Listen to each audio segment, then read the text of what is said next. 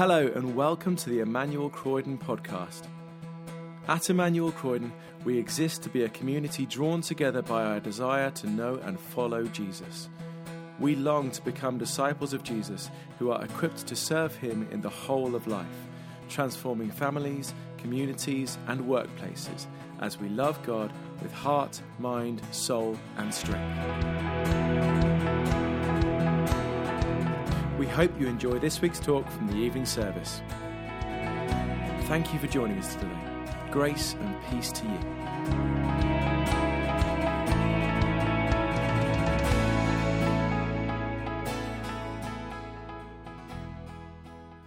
He calls us his friend. We read it in John 15. Jesus says, I no longer call you servants, because a servant does not know his master's business.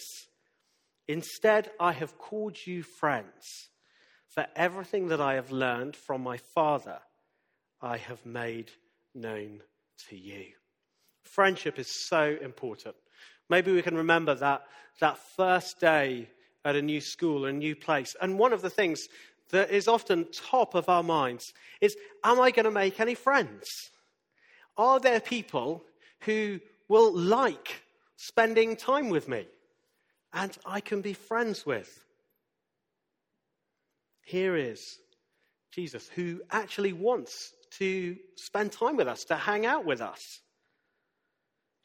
And did you see how interesting it is that Jesus calls us friends?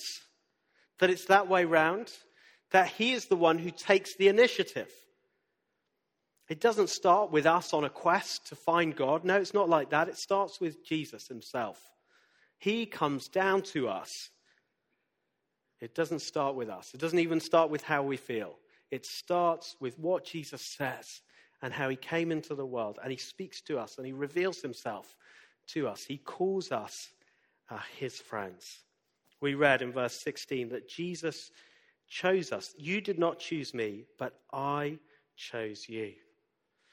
Imagine those football games out on the park. And it is the most dreaded moment for me, is when people would pick teams. Because normally I would be a solid second or third from last. There was about two people who were worse than me at football.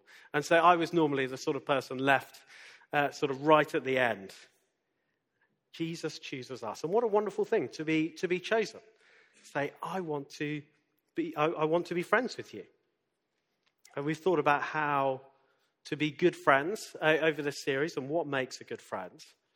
And in the bit we've read, we see at least three reasons why Jesus is the greatest friend we could ever have. No greater love, no greater friend. You see, Jesus explains why he offers us a friendship unlike any other friendship we could ever have. It's the greatest friendship because he's completely open. I no longer call you servants. A servant does not know his master's business. Instead, I have called you friends. For everything I learned from my Father, I have made known to you. There is something really powerful, isn't there, about being on like the inside loop. The first person that finds out about a business deal, the first person who finds out about family news.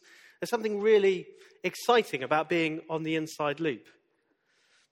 I was thinking about how at the end of the year, Spotify Music does a thing where they tell you you're listening over the whole year.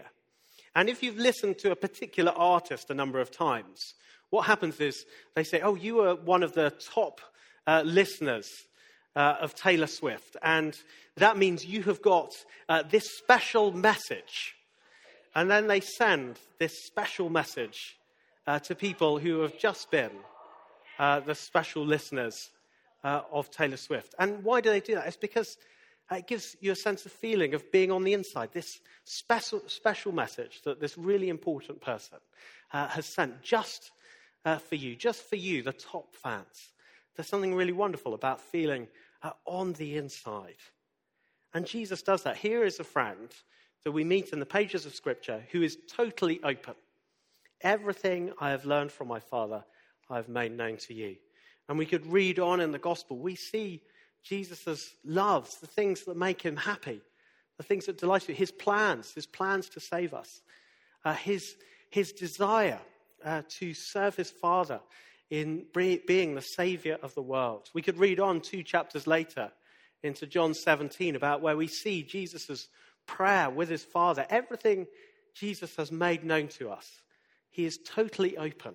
There's no hidden agenda. That is the kind of friend that Jesus is. He's totally open. He also says the hard things. And last week we were thinking about that, weren't we? That a good friend is a friend that doesn't always just say the things that we want to hear, but sometimes a good friend is the one who says the things that we find hard, the hard things.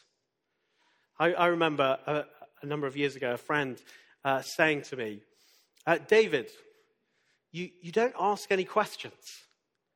It's possibly either because you're not interested or you don't think you have anything to learn from us. And I remember finding that hard at the time, but how grateful I am that my friend said that to me. I think of one follower of Jesus I know, and she looks back on her time as a young person, and she says, I'm so glad my youth leader said the hard things to me, even though I didn't want to hear them at the time. Looking back, I am so grateful that they were brave. And here is Jesus. He says the hard things. He gives commands. Verse 12. My command is this: love each other as I have loved you. And for any of us who've been walking and following Jesus over the years, we know that that is hard. Jesus is the one who gives us commands, but his commands are good. Here is someone who somehow manages to get truth and love, not just balanced, but manages to do both at 100% all the time. He manages to do that. That's the kind of friend he is. There's no hidden agenda. He is always for our good because he loves us. So he's completely open. He says the hard things. And biggest of all, it's because he died for us.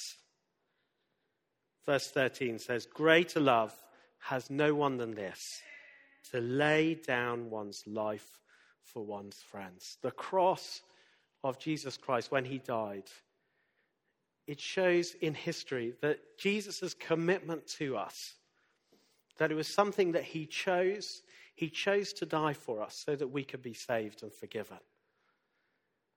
As we think about that, I wonder what we would do for our friends.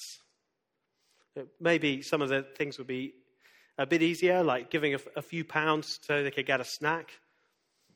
Maybe we would lend our friends our phone for the day, or maybe lend them our toothbrush if we needed it. Maybe that's too far for some of us. Maybe that's... I've got the similar response when I've said that before, I must admit. But here is Jesus who gives everything. Absolutely everything. He gave his life. Nothing was held back. Here is a friend so committed, so faithful, never fails. May look like in our lives we feel that Jesus has let us down.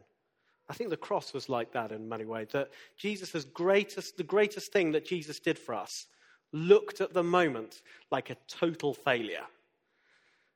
And here was Jesus, so faithful, so committed, dying to save us. It looked like it had gone totally wrong, but here was the greatest moment when he saved us.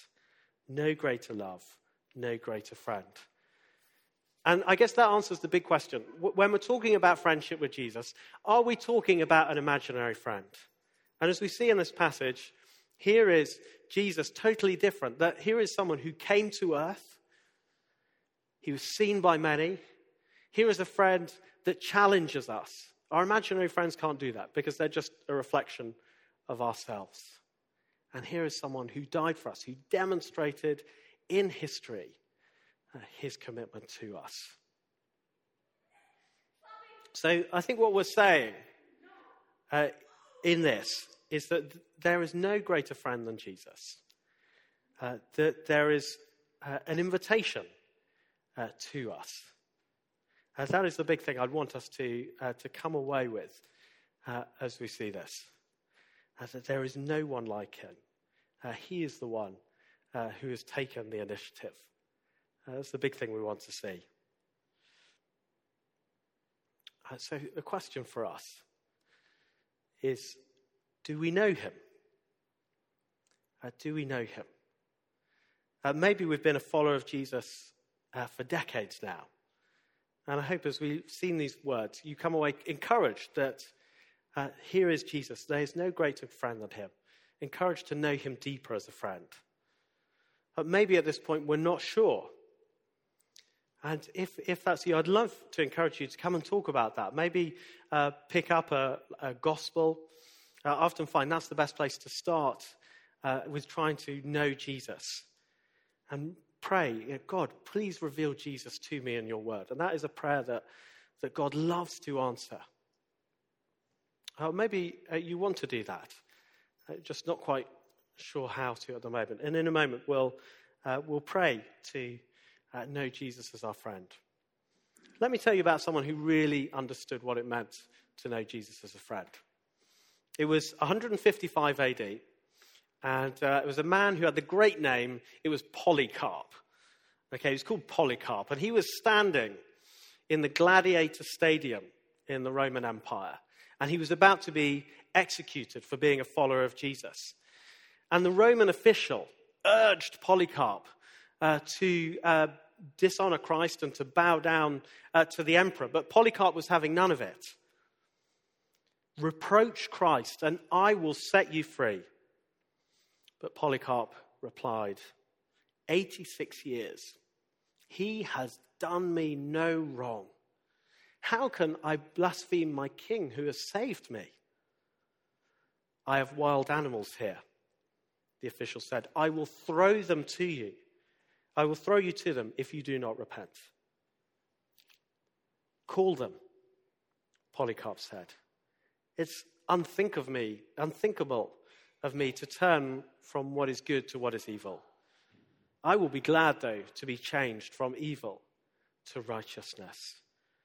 Polycarp, he is someone who knew of Jesus, faithful to him, saved him. No greater love, no greater friend. So what I'm going to do now is I'm going to lead us in a prayer to know Jesus as our friend. And many of us may have prayed prayers like this before. If you haven't before, maybe think about these words and whether that prayer would want to be your prayer. Let's pray. Lord Jesus, I want to know you personally. I'm sorry for going my own way instead of your way. Thank you for dying on the cross to forgive my sin. Please come and take first place in my life and make me the person you made me to be. Amen. Thanks for listening to the Emmanuel Croydon podcast. For more information about our church and everything we have going on, visit our website, emmanuelcroydon.org.uk. You can also follow us on Facebook, Twitter and Instagram to see and hear what's going on in the life of our church.